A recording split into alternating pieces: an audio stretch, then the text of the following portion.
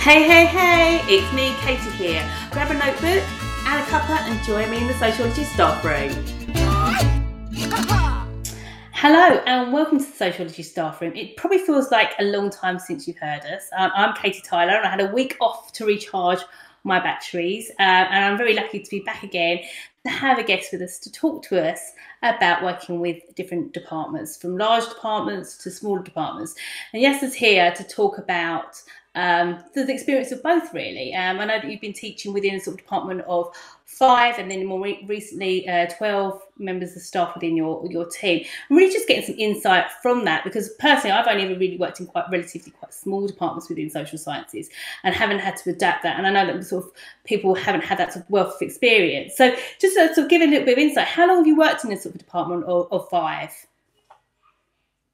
So the department, when I was in the department of 5, I was there I began my NQT year there. So I did in total 5 years. Yeah, 5 years in 5 years. So 5 years for department 5. And then obviously recently it's department of 12. So is that relatively new, or is that? Yeah. So I took on a social sciences job in another school. The department was 7, and then we've recently become bigger because we've joined with another department, which I've now taken on the head of department role for both. So we've merged. So that's the sort of lots of different questions I have around that. So the idea that you've gone from, working with a small department and sort of the challenges and the benefits working with that, but also then working to a larger department, obviously as the head of department, but also having to sort of adjust to a also growing department, really. So I suppose I want to sort of launch into sort of the question. What would you say the challenges are that are sort of different from working in a small department versus a larger department? What do you think sort of the challenges have been between the two, would you say? Definitely the biggest challenge of working in a smaller department is the amount of opportunities you can do with other people. I felt working in a smaller department, you felt like you were psychology, sociology, and you had health and social care, but there was no one really to bounce things off. In terms of subject, content, you knew your subject content, there was a lot of support there. I'm not saying the textbook is everything, but the information was in the textbook and you could create some really nice PowerPoints, and if you had good teaching and learning strategies, you could get that across and that information would be taught. And then as teaching has developed for me and as I've taken on new roles, you realise there's a lot more to it. So you've got to be working with English in terms of improving your literacy, looking at collaborative practice there. When I did psychology, there was math. You needed to do some work with maths. So the collaborative effort you felt was quite limited. Whereas when you enter a larger department, you've got a lot more people to bounce ideas off. Discussion seemed to be a lot more driven. And there's a lot more to play around with. And it moves away from just doing psychology or sociology into sharing good practice that they've picked up from a lot of other departments as well. So there's a lot of opportunities there. I think that's the challenge of the smaller that's overcome in the larger. But again, with the larger, one of the things that you start to feel is, to some degree, when you are moderating work, it does slow down a little bit. You want this collaborative effort from all the departments to understand the schemes of learning, especially in the climate that we work in now, where, if Ofsted were to come in, there's an expectation that, the whole team understand our intent, our impact, and see how our schemes of learning were made. So I've always tried to get the department involved in that to understand why we do the things that we do. And yes, we could be psychology, sociology, health and social care. We also have philosophy and ethics, but to also understand why our department does it that way, why we do it that way. And we're true to that. So that can be quite a challenge in the bigger department. So there's quite a lot of questions that have come out of that for me, really. So thinking about, start with the small department, obviously one of the challenges was the sort of, I suppose, the hard sort of bounce the ideas off different people because there wasn't that volume of people there to do that. So how did you, as teachers that working in small departments, I'm personally currently in a small department at the moment, how do you then overcome that challenge when there might be only sort of 3, 4, 5 of you, if not just one of you? How did you overcome that initially? You'd have to create a CPD program within the department and look at what procedures there are within the school that allow you to work with other departments. So their doors aren't then closed because you're following the school's CPD route.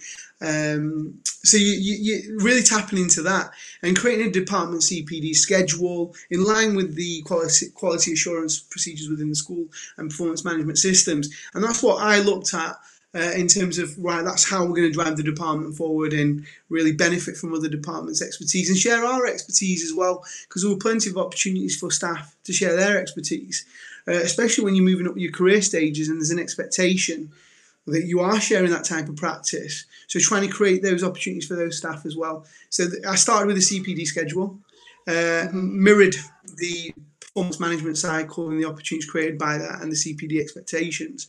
And that's the way I went about it. And I spoke to the department members in terms of what areas would they like to focus on. They weren't, we weren't champions as such. We weren't saying, right, this is, a literacy champion.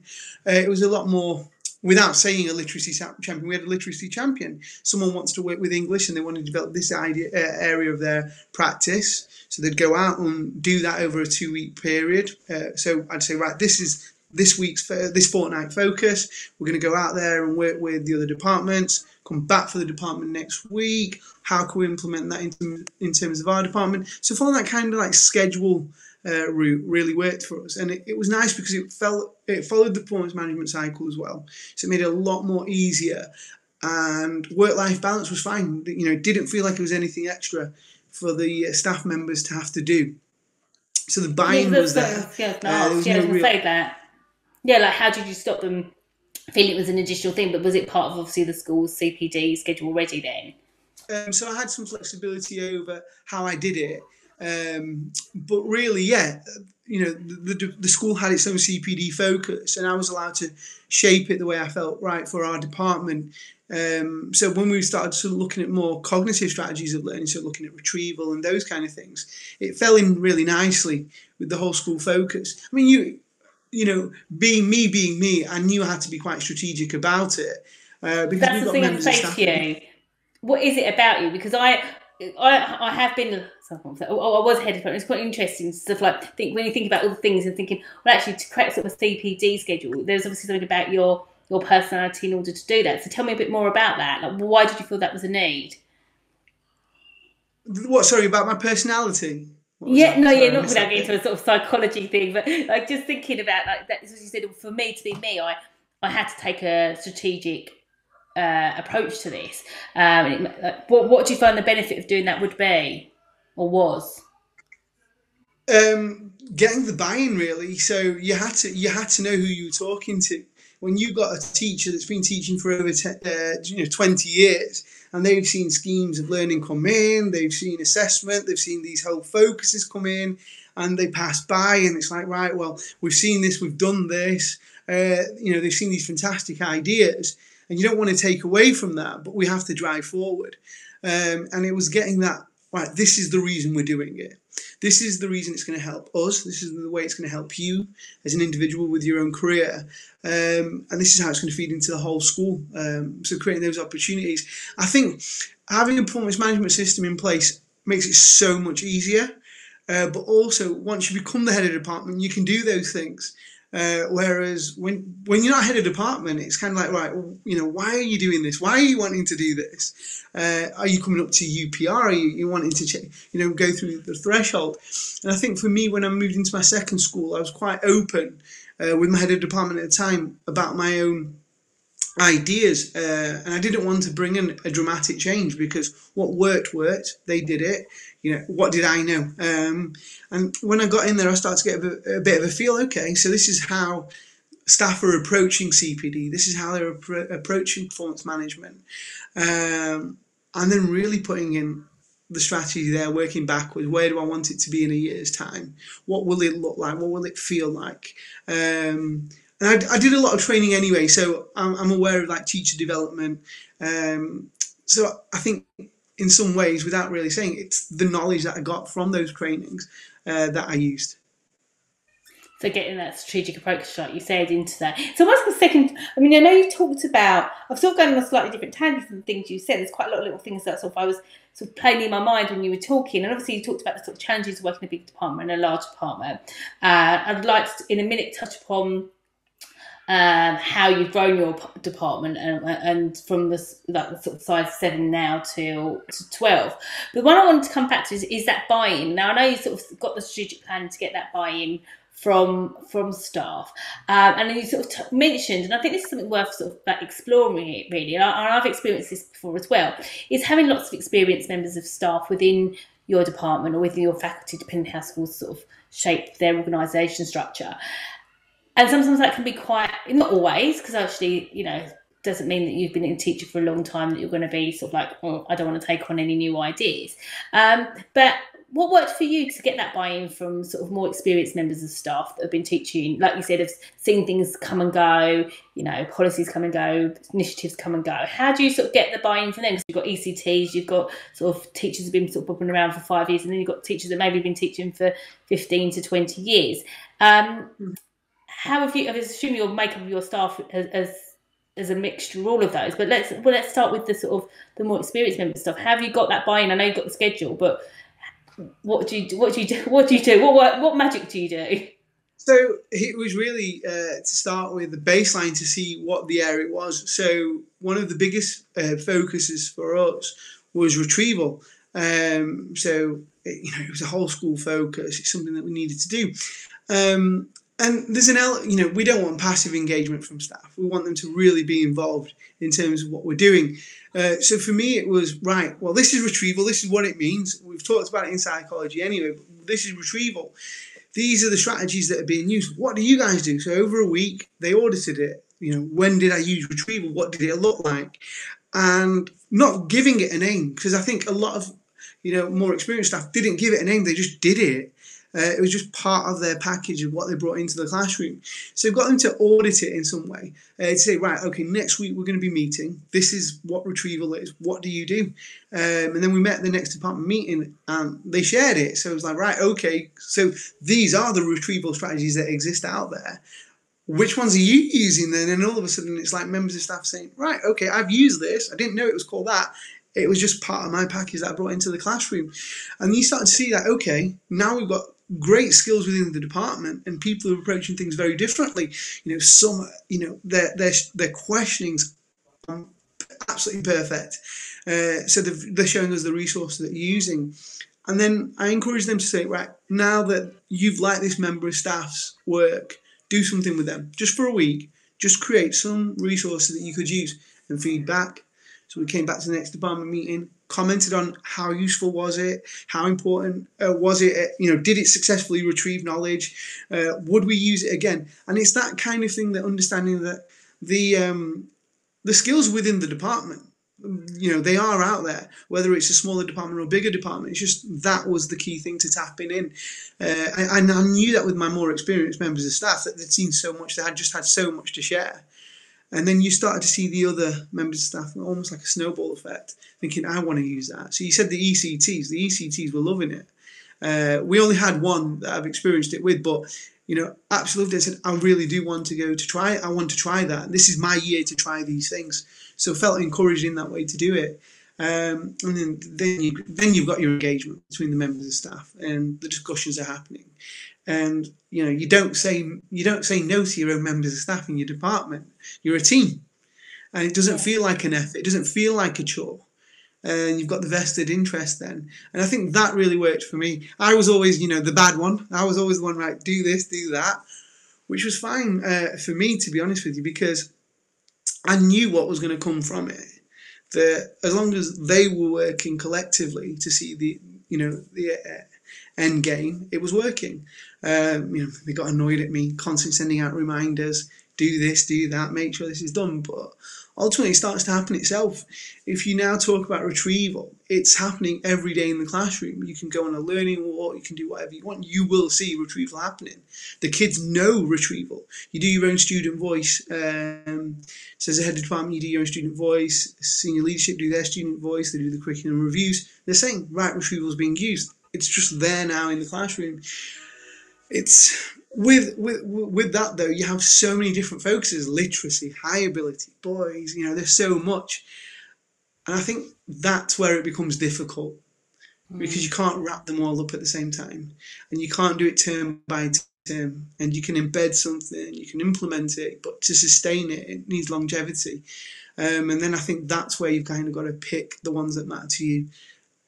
Looking at your own results, analysing your results, what's really important, what have we noticed here? So if it's boys underachieving, that has to be an area. If we're finding that there's variation between papers 1, 2 and 3, synopticity, how often are we bringing paper 1 back? How often are the students going back through education? So really it comes from the raw data of the exams and the own analysis to say, right, this is what we need to focus on. These are our priorities and this is why. Yeah, I've got a lot from that.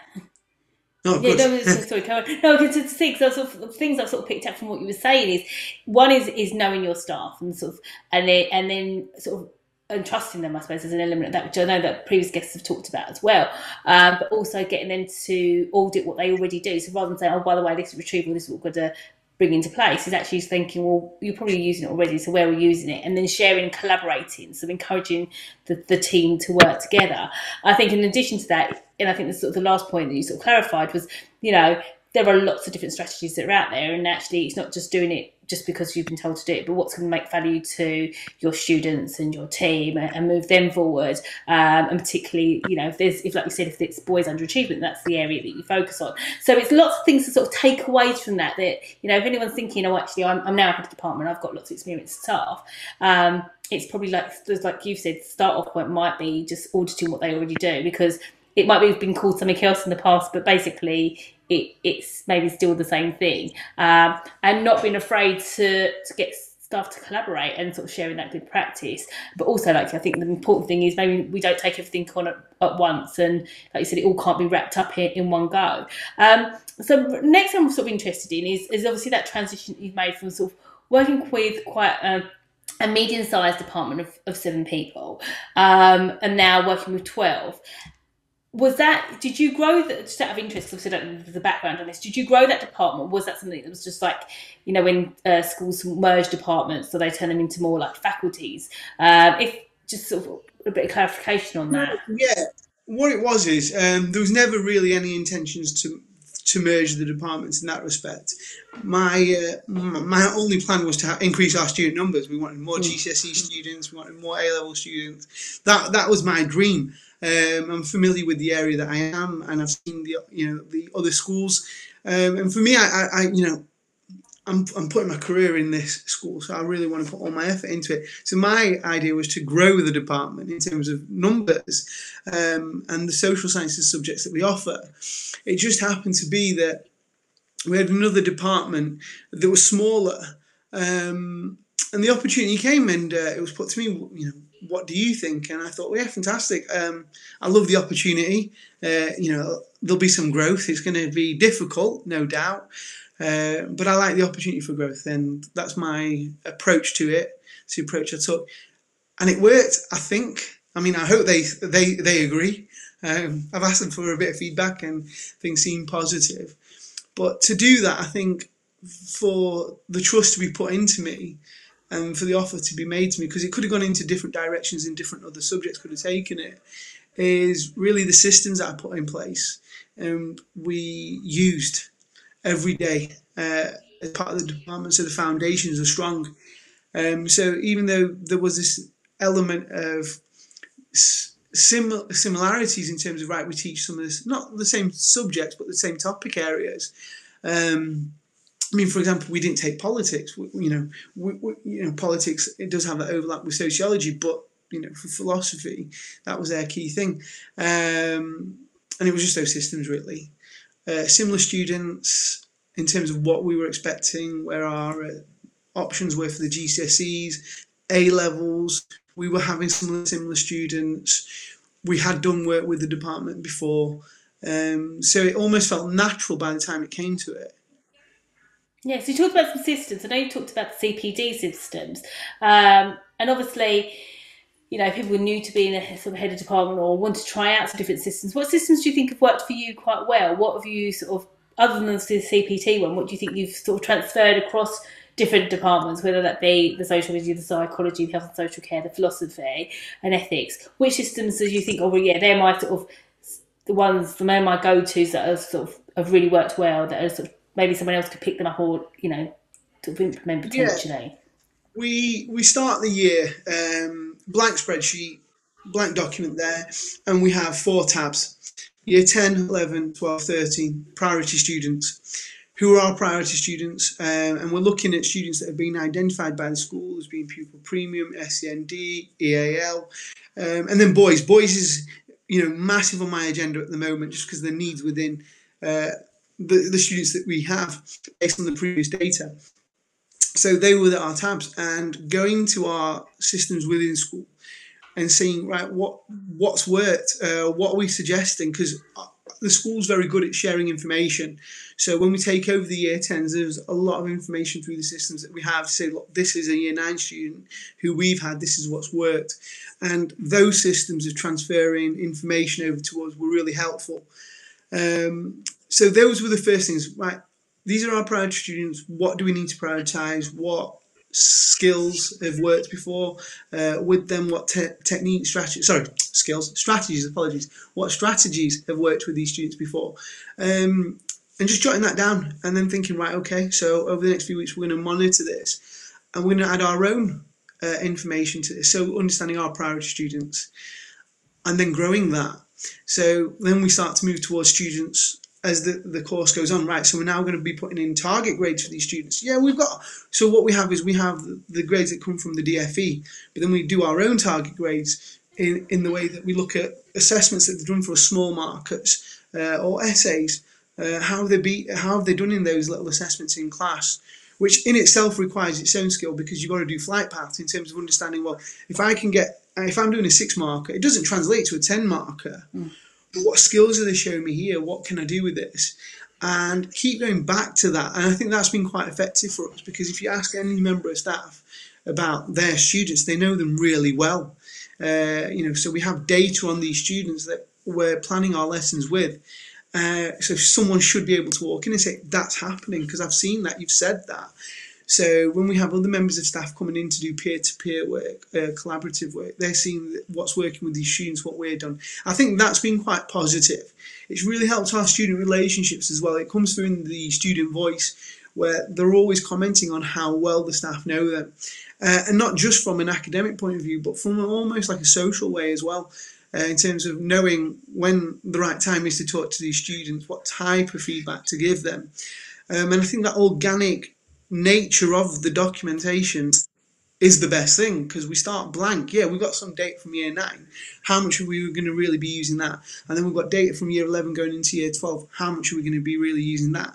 By the time we get, a lot of our 6th formers come from other schools. By the time we get information, it's rare, and it's only important contextual information. So I think that in itself has been quite helpful. If I only last night I was looking at the documentation, our activity spreadsheet, and the growth within it. But all our members of staff within the department are working from this. They're planning their lessons according to this. They're understanding those things. And you've got to do, your checks yourself. So, I'll do a learning walk and I'll ask them, you said you were doing this for that student. What does it look like? And what was it like before? That's what's been quite important for us. I think that's changed things. I think that for me, that's the key thing. From a teaching and learning point of view. That's been the key thing. From a more of a management route, it's also helped in terms of what's happening with these students. So as soon as the data comes through, so we've had, if a tracking period ended just before Christmas, so the year 13s have done their mocks, the year 11s, right, so this is what the data is saying when we're comparing them nationally to figures, because of the data programs that we use. What's our data saying? That, well, actually they're behind where they should be in comparison to other students when they were previously measured. And again, you've got to take that with a pinch of salt, but it is something that you have a tool. So it helps manage that. And it allows you to have those informed conversations as well. This student 2 terms ago, you were saying that they were going to get a B. And, I'm not blaming you. I'm not saying it's you, but I want to know what's happened here. And that's been really useful. And I don't think I think my approach is it's not a blame thing. It's just understanding, well, what do we need to do to get that back up? And I think that's been quite helpful from a management point of view as well. It's also helped inform observations when we do them in learning walks, right? Who we're going to go see, what we're going to see, why we're going to see this. And staff also understand, well, why today? Why this group? We don't tell them in advance. And that, they're respectful of that. But then when you're doing the feedback, right, this is the reason I came. This is the reason we had this conversation. And, you'll always get your, why today? It was I was just revising. I was doing that. But I think it's fair.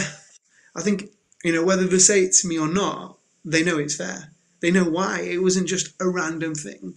The manager has put some thought into why they've come to see this. They've made the effort. So there's almost that reciprocation as well. And that definitely does help the dialogue. Yeah, definitely. And I think the first thing we sort of came back to, and it's sort of centred around that, is knowing your students, I think, and then why you're doing that. So obviously you might have data that might be from DFE or sort of Year 11 data, but actually it's like you said, more organic than that, and that it's actually getting to understand the students, and therefore there's sort of a vested interest. The reason you're doing it is because of those students, and that's why your staff know that as well. There's so much there, so much to take in, and we could talk away for ages, and I know that sort of covered quite a lot of different things. Started off talking about how we can grow a department, what the difference is between a large and a small department, but also talking about the systems that we can put into place and how to support and sort of use the skills within your staff body, that if you've got sort of obviously experienced members of staff, rather than thinking, right, we're going to bring a new initiative, everything you've learned before is outdated, actually sort of to enhance that and think, well, actually there's lots you can bring to the table. So it's great to have that refresher, and I think it's really great to have sort of the wealth of knowledge and the experience that you've had. It seems to really echo something like a previous guest we had called Stephen, who basically said something very similar, that it's about knowing your staff and to have that transparency and that collaboration. He was talking about sort of his experience with deep dives, and I think he had I can't remember the volume, but he had hundreds of students taking, I think sociology. About 500 students when I heard it.